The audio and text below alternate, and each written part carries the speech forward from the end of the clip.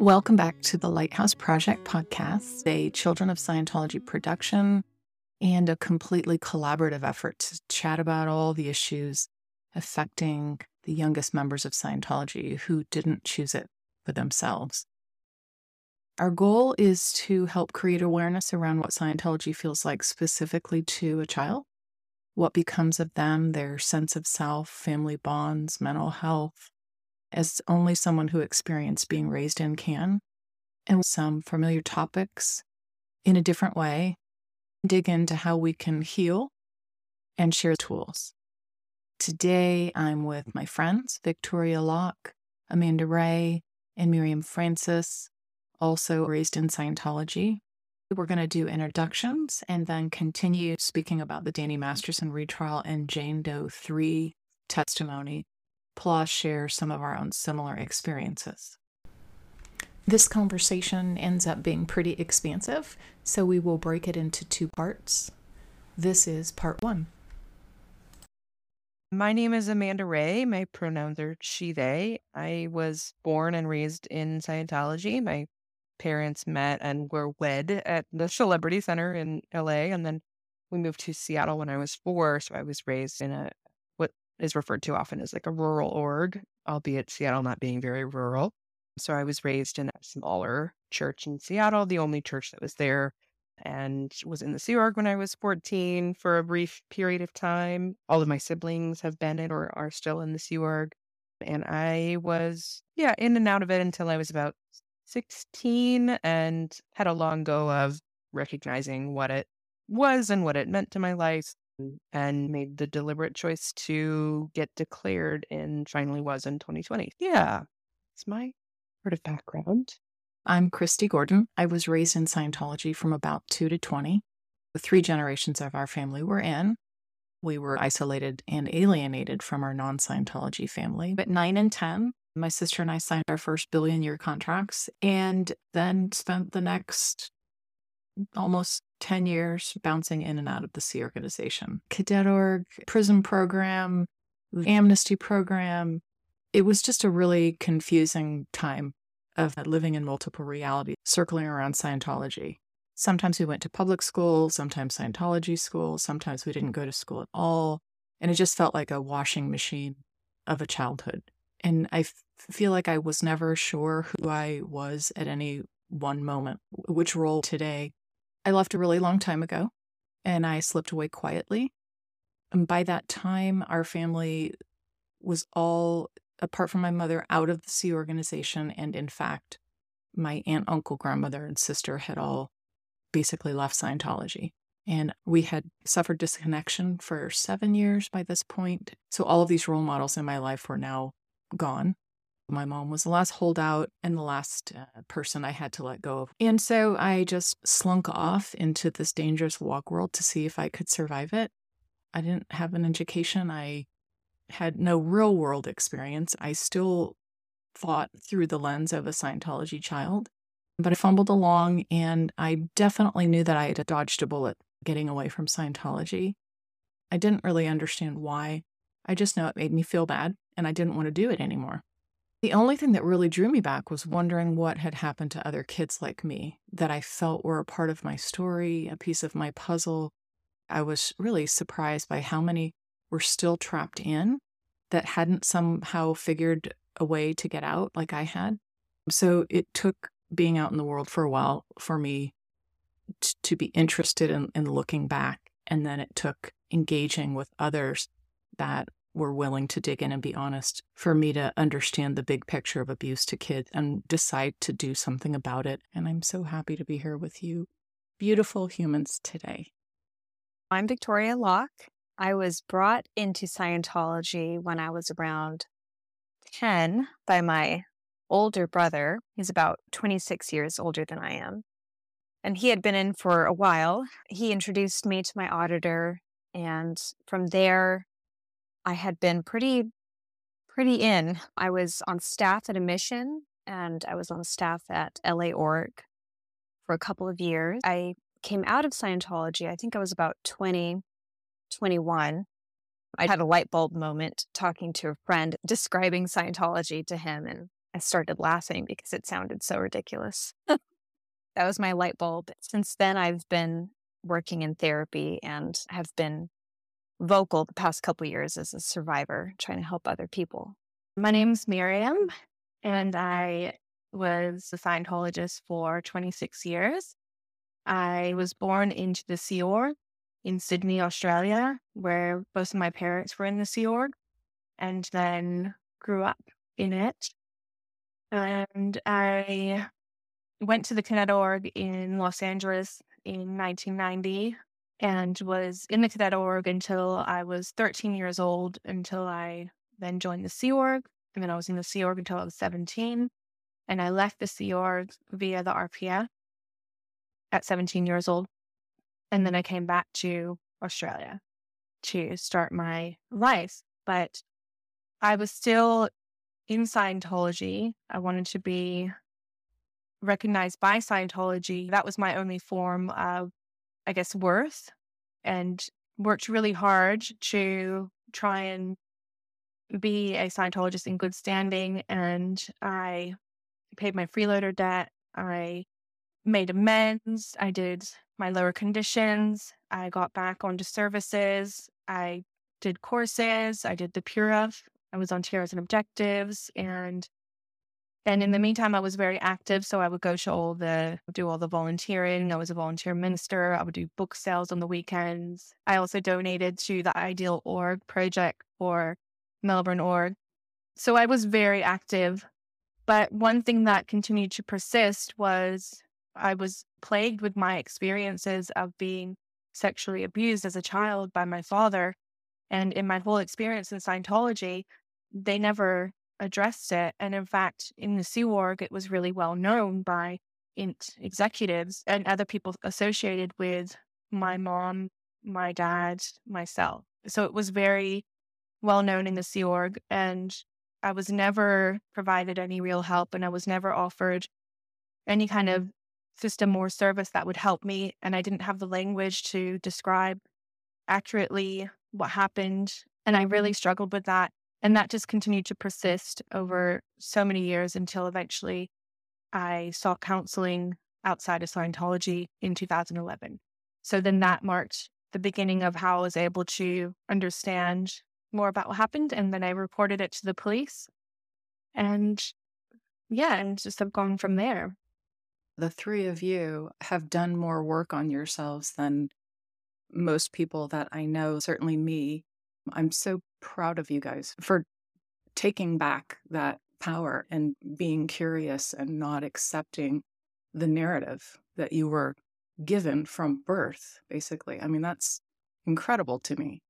It's such a credit to not just leaving and going and hiding, but actually digging in and trying to figure out why you feel the way you do and not accepting that you were just a degraded being or whatever, what we were groomed to think about ourselves. Like I did. I went off and hid under a rock for 30 years, Thank you, Yeah. Christy. I want to also say, too, that you are very much the fairy godmother of a whole lot of us, in that you work a lot of magic by just being patient and calm and consistently showing up for those of us who were raised in this. You were one of the first people that I experienced when I started to branch into searching for community, because for such a long time I was convinced that I was alone or that I wouldn't find other people that had experienced what I had gone through in such a deep way. And so you have really put in so much work, despite what you're saying, but really you have done so much work and really are a rock for people that really need someone, especially those of us who don't have family, don't have a sense of stability. And in fact, you were the person who helped me decide that I was going to go through a system of getting declared and what that looked like. And in no way were you pushy, or you never underplayed the experience that it was. You've consistently stood up for those around you. So I just wanted to say, Christy Gordon, you are a fairy godmother and you deserve everything in the world. Amanda, compliments like that make me so uncomfortable. Oh no. I'm gonna accept them anyways because I have tried to show up. That's what I will say. I have tried to show I up. want to love bomb on Christy too, because when I did the Aftermath episode, that was a very probably the hardest thing I've ever had to do. It was very difficult. And that day was kind of a blur. And I remember being on stage talking to Mike and Leah, and that was hard, but I was very detached from it. But the second that we stopped rolling and the mics came off of me, I remember I melted, and it was just all of these years of like just bottled anger and sadness and betrayal. I just could not stop crying. And it was so, it just, it was a turning moment in my life. And the person that was there next to me is Christy, and took me outside, and we sat on the steps, and I was crying next to you. And it was just a 180 moment. I don't know how else to explain it. It was just very healing to be with somebody caring and listening and accepting, not judgmental. And so just thank you for all that. Oh, that was a really brave day. It was a brave day. Victoria. I was so proud to know Yeah. you on that every day, but that was a big day. It's one thing to wake up and get your information together in words to describe what happened to you and then get the courage up to say it out loud, but to say it with an audience and cameras from every direction and cuts and retakes. You did amazingly, and I'm just proud to be there. And same with you, Amanda. You came out so beautifully. It was just talk about really choosing your own narrative, picking the exact time. I remember you communicated to every single family member exactly why you were doing what you were doing. And it was just eloquent and painful, but it was beautiful. It was a beautiful moment for me, although I knew how hard it was for you and how much thought you'd put into it. Thank you. Being able to have community with second generation Scientologists in this way, knowing people again that were raised in this experience, it was something I knew that I was facing down. It was an inevitability that I knew. And it was simply because I wasn't going to allow myself to be restricted any further. You know, they make it very comfy and easy to sit quietly and not say anything and not get declared. You are taught when you are growing up that suppressive people are awful and that SPs are going to gather around and drag you down. And when I expressed to this sort of group of people that were essentially strangers to me that had also been raised in that I was facing this down and what it looks like, I fully expected everyone to say, fuck them, who cares?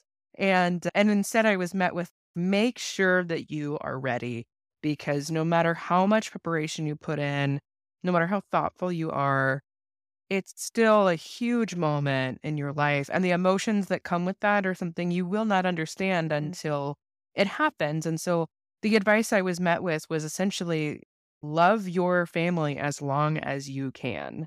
And so it really shook me. That was the feedback that I received. And for that purpose, because I was in such a truly privileged situation to be able to use my voice clearly and deliberately to tell my family, this is why I'm against this thing. And I feel that you're being manipulated. And here are some things that I have experienced. And these rules will not apply to me should I get declared.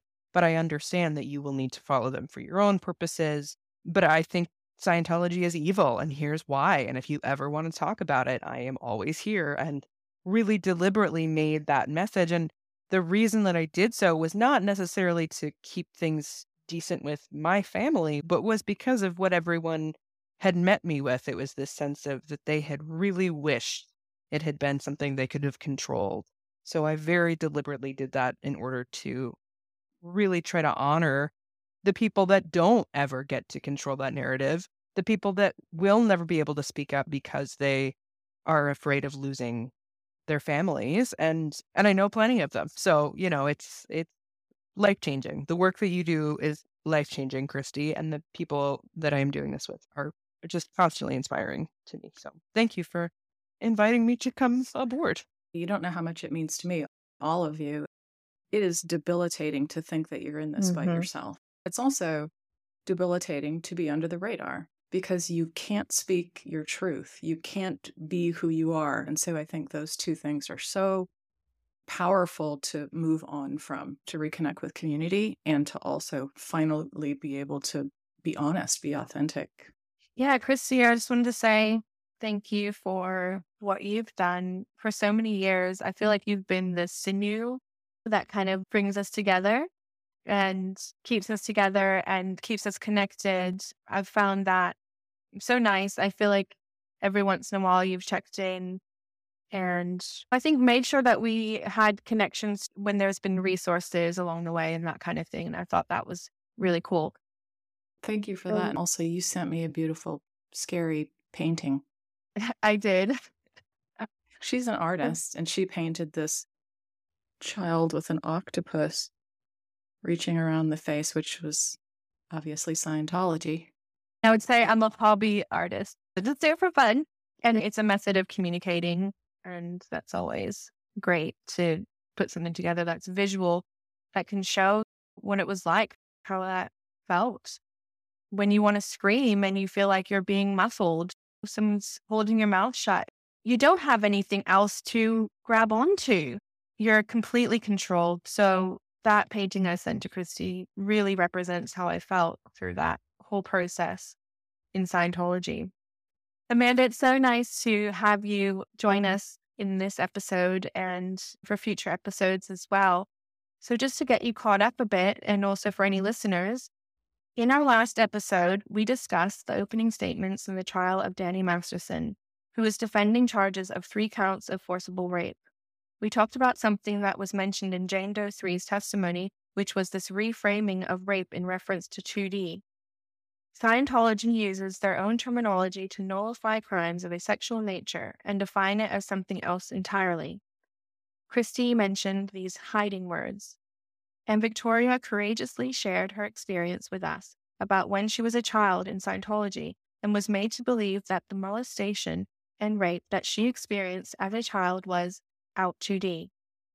In her testimony, Jane Doe 3 described that she went to see the ethics officer, Miranda Scoggins, at the Celebrity Center to report that Danny Masterson had raped her. She said of the ethics officer, Miranda Scoggins, "She told me you cannot rape someone you're in a relationship with." She used the term 2D for relationship. Later, she says that she was told not to use the word rape. So, to explain what this term means, 2D, in Scientology there is the spectrum across which a person exists. These various urges to survive, how well they are doing on a particular dynamic would indicate how well they are surviving in relation to that area of their life. It's broken down into 8 dynamics. And these are, the first dynamic is self, the second dynamic is family, the raising of children, and sex. The emphasis on this is the purpose of sex for creativity to compel future survival. The third dynamic is groups. The fourth dynamic is mankind. The fifth dynamic is life forms. The sixth dynamic is the physical universe, matter, energy, space, and time. The seventh dynamic encompasses anything spiritual. The eighth dynamic is commonly called God, the supreme being or creator, but it is defined as infinity. So as a person progresses in Scientology, it is believed that they will expand on these dynamics. Essentially, they will move across from being mostly self-focused, occupied with themselves as an individual, and then they will move towards improving their family or sexual relationship on the second dynamic. Then they will expand to be more involved in the group that they are a part of. They will become more active in that group or groups, more willing to participate. Then it's the fourth dynamic where they will broaden their actions and intentions to encompass mankind and so on. So for example, if someone said Joe is existing only on the first dynamic, this means that all he cares about is himself. Or if someone said that you were 2D orientated, that's the Scientology equivalent of saying that you're hyper-focused on sex or that you're promiscuous. Now, what is out 2D? If something is out, it means that it is wrong. It's misaligned. Something is not right. And if you're talking about a dynamic, you're talking about someone's urge to survive. So if you're going to go out 2D, that would mean that you're doing things which are destructive to this dynamic of family and sex. This means that you have done something wrong. It was your fault. You are to blame. Beautifully explained, Miriam. Yeah. Yeah. And Chrissy mentioned these hiding words, how reterming and rephrasing minimizes the crime and is damaging to the victim, and how important using the correct language for these things are for us. There's so much more of this type of language, and one that's mentioned, or this controlling of the narrative, this changing of words and dictating things you can say, you can't say, you can't say rape, you can say this. It's high control.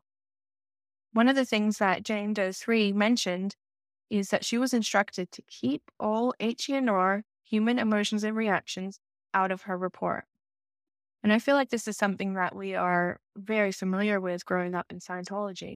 Miriam, I definitely have so much experience with that, with no HENR. Specifically, what came to mind, I shared a little bit about my experience with our last conversation on the last episode. But to add a little bit more onto that, so I experienced some sexual assault from a much older cousin. And what was interesting is that cousin was then brought into Scientology to receive auditing to, I don't know, fix whatever was going on with him. He was to receive some counseling, some auditing. I was in a few different chaplain cycles. So chaplain cycle is with my auditor, who was a chaplain for the church, quote unquote, and with my cousin, and my brother was also present. And during these chaplain cycles, I remember being upset as I'm 12, 13. I'm having a natural human reaction to abuse. And I remember vividly on multiple occasions being told not to have HENR in my communication, meaning do not have human emotion and reaction. I could not have anger towards my cousin. I couldn't have sadness or betrayal. All of these natural emotions I was feeling, I had to be very analytical and robotic in my reaction to the abuse that I was enduring. And so reading Jane Doe 3's testimony was it just hit very close to home, because as I was reading her words, I was thinking, oh, I remember that exactly. That's exactly what my experience was on multiple occasions talking about this. Victoria, can I ask you which Scientology organization, I Sure. don't know if you want to share that or not, but if I can ask you which Scientology This organization was that with a was? field auditor. So if anyone who wants to explain what field auditors are. Sure, yeah. I Sure. had a field auditor. I think a lot of folks, especially second gen folks, were raised in LA or in Clearwater or around those areas where there are large bases. And one of the aspects of being a rural org kid was that we had every once in a while some Sea Org members to come up and do a big fundraising campaign or run a folders project or something like that. But for the most part, our auditors were mostly field auditors. And you can feel free to correct my definition too if I'm off on this, but essentially they are trained auditors that can go work out in the fields, are not specifically set staff members at an org or at a church, but are staff members that can go out and deliver auditing in homes. That's how I got my first security check when I was 11 or 12, was through a field auditor for about a year. And so we actually audited in her home. And she would come pick me up from my house, and then we would go to her home, and then she would I had the same experience, either in her office or at home or at my house, receiving security checks at a very young age. Yeah. It's funny to be in a sec check. I remember I think I was almost 12, and I had kissed a boy, and everyone freaked out and immediately ordered that I get a sec check. And I was in it for over a year, and because they just kept saying that I was so irresponsible and evil that I just continually needed to basically be in a year-long confessional over whatever I was doing at 11 or 12. And part of that sec check experience was even just, I think I had just gotten my first period a couple of years prior or something like that. And I remember being in a sec check at that age and asking my auditor, getting caught up on these questions about, so what really is a period and what really did, because I couldn't really talk to my parents about this kind of thing. It just wasn't right. And a field auditor was the first person to explain to me what happened when I was menstruating, and didn't really have a lot to confess, quote unquote, in these sessions. But the sec check is all about getting you to confess essentially to anything and everything that you consider an overt or withhold. And it was getting to the point where I was like taking cookies from the cookie jar kind of thing, because they were just waiting for me essentially to say that it was my fault that I had 2D flown, or I'd been 2D flowing this boy who was much older than me. I think he was 17 at the time. And so they were just trying to get me to basically offer Amanda, that to them. I'm sorry, how disturbing, and I don't even have the words, that this is a shared experience with a lot of us, if not all of us, with like second gen kids, that our first exposure Mm-hmm. to anything sexually related or menstruation, I mean, just these basic Oh my conversations, gosh. it's through auditing, and it's Yes. through these very Yeah. intrusive, really inappropriate conversations with adult, much older auditors that are auditing children. And for anyone that's not Mm-hmm. familiar, you're in an auditing room, in a locked room with an adult auditor, and you are not allowed to leave that auditing session or counseling session until basically the auditor feels that you're done. So you're stuck there and you're answering really intrusive and disturbing questions over and Sometimes for over and over hours. and over again too. So even if you admit to something that you maybe didn't Right. immediately feel connected to, by the time you leave that session, you are convinced that something happened a certain way and that it was your fault for pulling it in too. Yeah, and I wish I could say too, Victoria, that like this experience of being 11 and kissing a 17-year-old boy and it being a whole thing was my first Mhm. experience with Right. sexual interactions or with being come on to by other kids that I was raised with. And unfortunately, my years of sexual abuse started when I was not quite 3 years old. And in every circumstance, the church had some opportunity or corner to take further action against adult or much, much older people and didn't. So that no HENR kind of stuff, especially when you're raised in a rural org, I think there's a difference. It's Mhm. in your home in a way that you can't leave at the centers that you go to.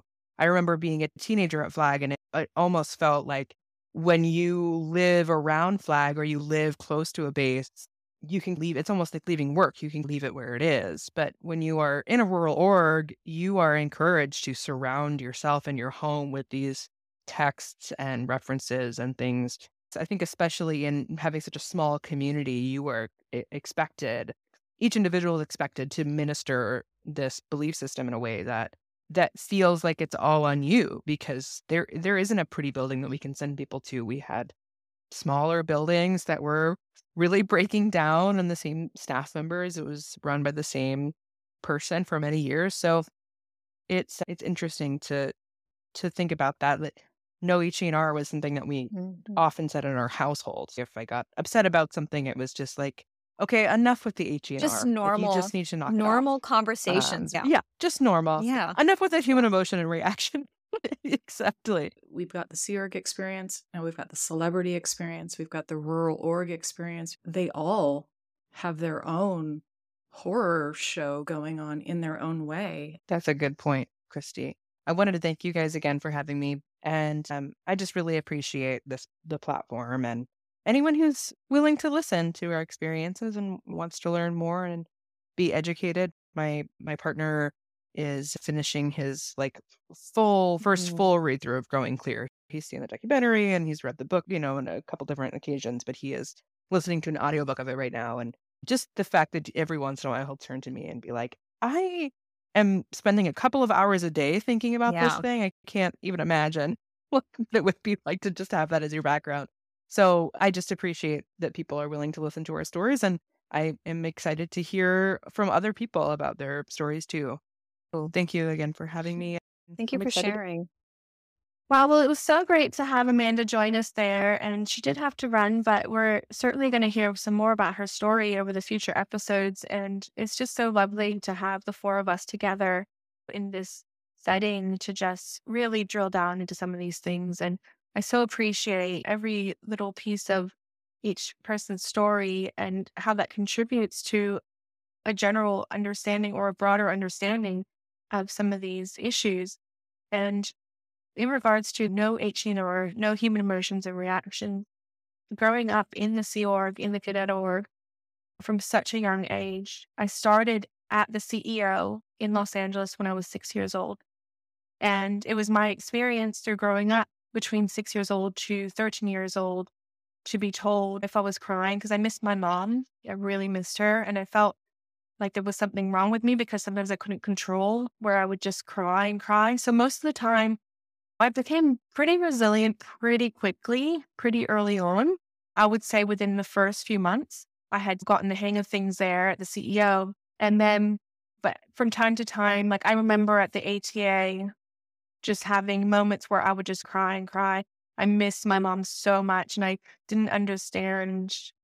It's a lot that you can't understand at that young age. And anyways, I felt that there was maybe something wrong with me that I couldn't control this flood of emotion.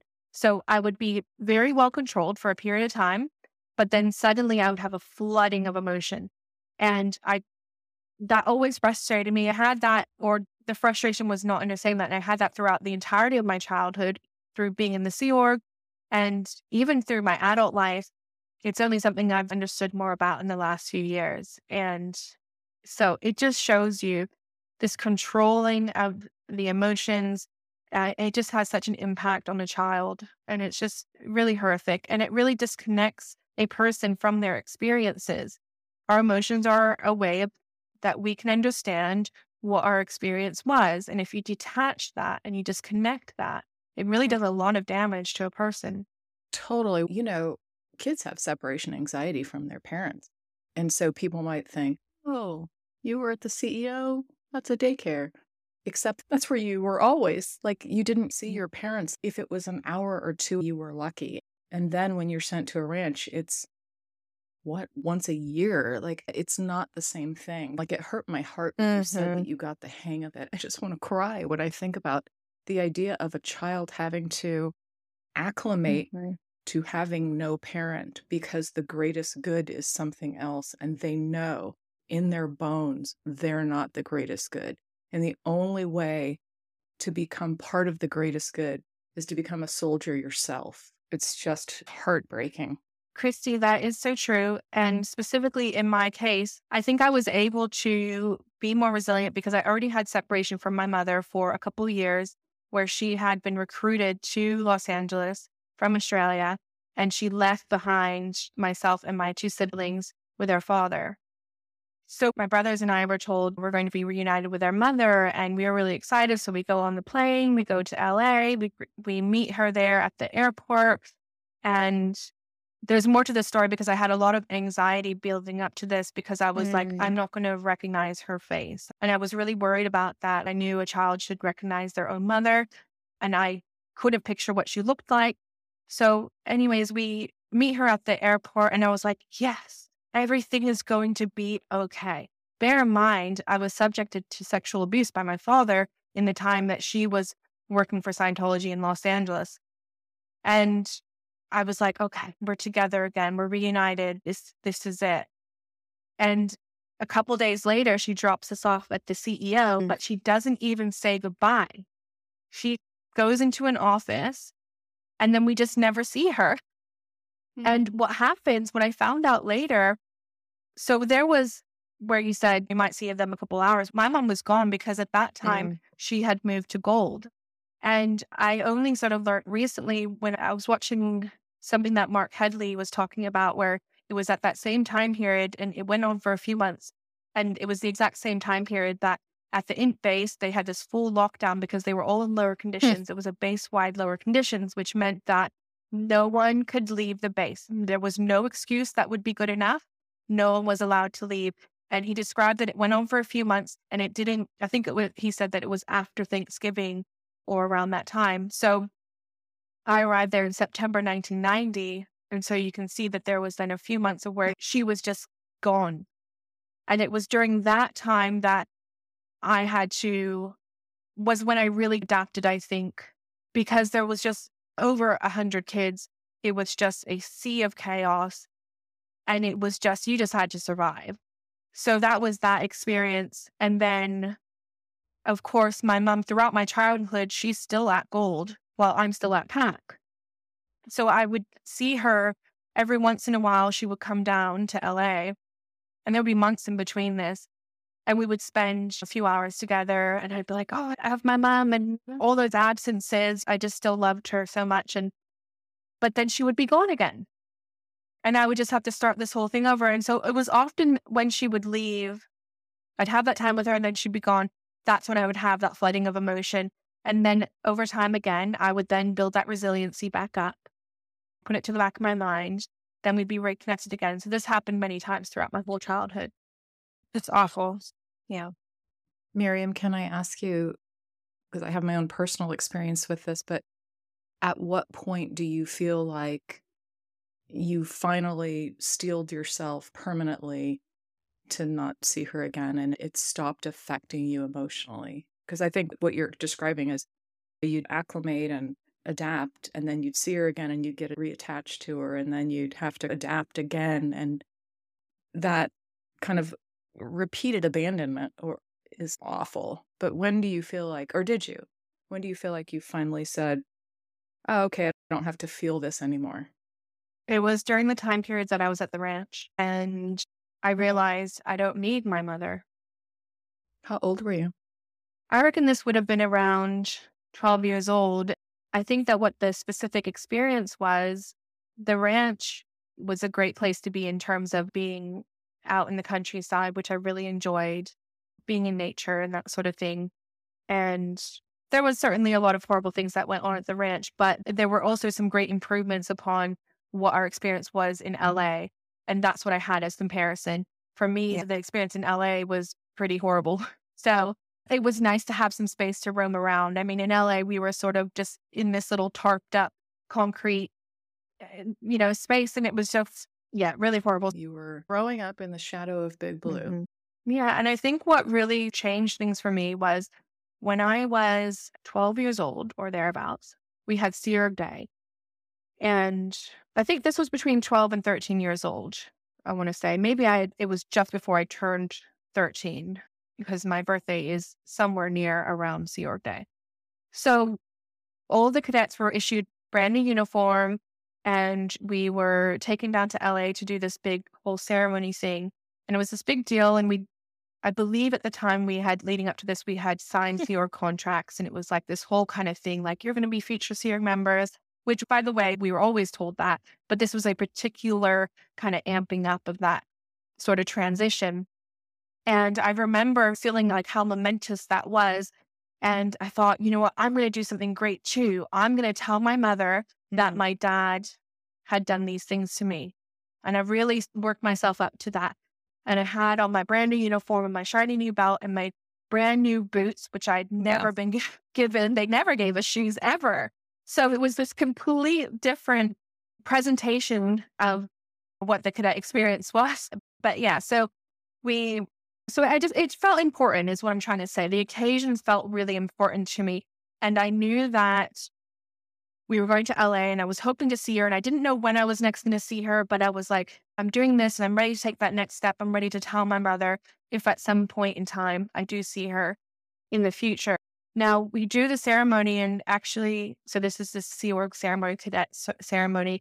And after that, there's like photos. And then it's once the whole thing's finished, somehow she just pops out of nowhere. And I'm like, oh, wow, it's Mom. And see, I still had that real attachment to her and really excited to see her. And I thought, oh, this is the moment. This is the moment I should tell her, which I wasn't quite entirely prepared for because I didn't know when I would see her again. And I was like, I need to do it now. Really feeling like this is really important. So I start to try and tell her, and I'm like, I need to tell you something. And I kind of pull her to the side, and, I can see my dad out of the corner of my eyes. He's standing there with my brothers, and she's like, what is it, Miriam? Tell me, what is it? And I was like, oh, I'm trying to find the words for it. And she's like, well, just tell me now. Like, I've got to go. And I was like, wait, you have to leave? Like, you just got here. She literally just shown up just minutes before that. And she goes, oh, I got to get on the mail run back to Gold. And the mail run was the van that would routinely go between Gold and LA. And that's how people would be able to be transported back and forth. And that's how she always came and left, was via this mail run. that delivered packages and communications back and forth to the interface. Anyways, so she's like, I've got to go. I've got to go. And she was like, come on, sweetie. And I was like, oh, no. Oh, and I was like, that's nothing. So anyways, then she left. She was gone. So when I get back to the ranch, and it's sometime after that, my dad comes and he confesses to me. He's doing this as a part of a handling for his confessional. And anyways, I won't go into that detail now. We can cover that a different time, and I've covered it before, separate to this. But essentially, it was straight after that that I got a letter from her. So my mother would always send me letters like, I am doing something amazing. We've got this event coming up, and Scientology is so successful. It never gave any personal details about her or about Good roads, it was fair never weather. a real conversation. It was always just about the success of Scientology. Yeah, it will, and also everything was top secret as well. So she would say, oh, I'm working on this event or this release and that kind of thing. And then, yeah. But anyways, this time it was different because she sent me this thing called PAB6, which was very strange.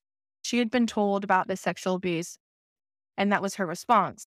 Now, obviously, I didn't tell her, but I think that was really the beginning of it, where it was like just that real disconnect, and yeah, it just sort of really was through that ranch time period where I just didn't feel that attachment as strongly. And I think it's because I was really realizing that she wasn't a parent that Right. was involved or that could help me with anything. So I think maybe that I wasn't conscious of it at the time, but I think I worked out, I need to figure out these things out on my own, that she's not a person that I can go to talk about these things.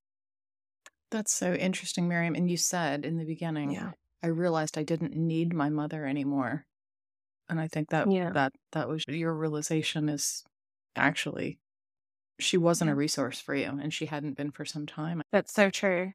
Yeah. Yeah. Thank you for sharing that. It just breaks my heart. I have a similar experience. I'm not going to go into it, but same thing, around the same age, having this realization.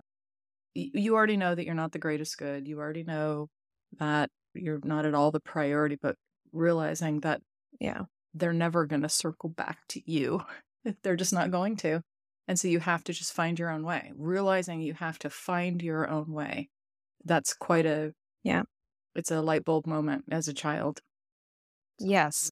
Two things, because I also relate to that. But not my mother was not a Scientologist, but I can also relate to just having parents that are not parents and don't come back for you, and having that very deep-seated abandonment issues that Scientology really preys on and really attaches itself to.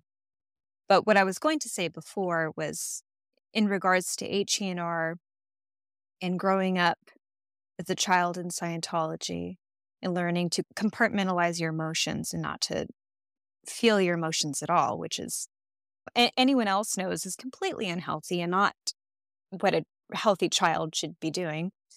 But on the topic of mental health and mental illness, after I got out of Scientology, I went into therapy, and I finally found a trauma specialist and was diagnosed with dissociative identity disorder, or DID. And I really firmly believe that Scientology exacerbated that illness for me and could have been a catalyst for a lot of my mental illness and episodes that I was not aware of at the time. But DID is a dissociative disorder. And it's interesting looking back now as an adult, and I have the capacity to analyze what was going on with me. Scientology really exacerbated that because I wasn't allowed to feel emotions. And so I was completely detached from myself and dissociated from my body, from my feelings, pretty much at all times. And even when I wanted to feel healthy feelings, I was told that was wrong. So that was just my thought process on that. Is I had even told my auditor multiple times, I feel XYZ.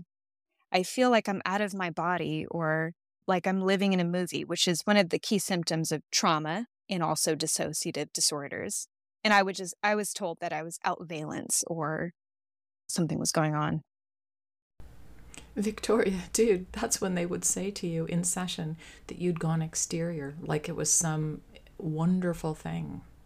Exactly. I was validated for being outside of my body. I was validated saying, oh, that's a good thing. God. That's the end phenomenon of the auditing cycle. Yes, exactly right. And how could you not dissociate? How could you not be forced to dissociate when you're being told you can't use your words, you can't feel your feelings, and that didn't happen to you? And also, too, let's look back in your previous life for when you did that to someone else. To get out of this, yeah. So now please make something up from 27 trillion years ago so that you make the auditor accept that you've done the thing. I am like having other light bulbs go off of, no wonder I had such a warped sense of identity, because it wasn't even my identity. I was making up stories from 13 billion years ago just to get out of this 2-hour session that I've been stuck in. Gosh. Yeah. Oh, my Lord. That'll definitely do that to a person, that's for sure. Yeah, and that's interesting, Victoria, what you were saying there about they wanted to know what you did, so you had to go back. And one of the things that Jane Doe 3 touches on, she said that Miranda Scoggins told her that she had done something to pull it in. Now, the background of that, where that comes from, is from the overt motivator sequence that L. Ron Hubbard created. We're going to pause here for this episode. So to be continued, we'll carry on this conversation right where we left off. I know personally how important these conversations are to have privately, but I think they're powerful to have publicly. So we look forward to having them, you joining us, and us including other voices as we can. I just wanted to provide everyone, just once again, that website for RAINN is www.rainn.org, and the phone number is 800-656-HOPE. That's 800-656-4673. We want to thank everyone for joining us, for listening, for supporting. Please do check in with yourself. A lot of the things we discussed are difficult, and we just appreciate navigating through this tough stuff together. See you next time.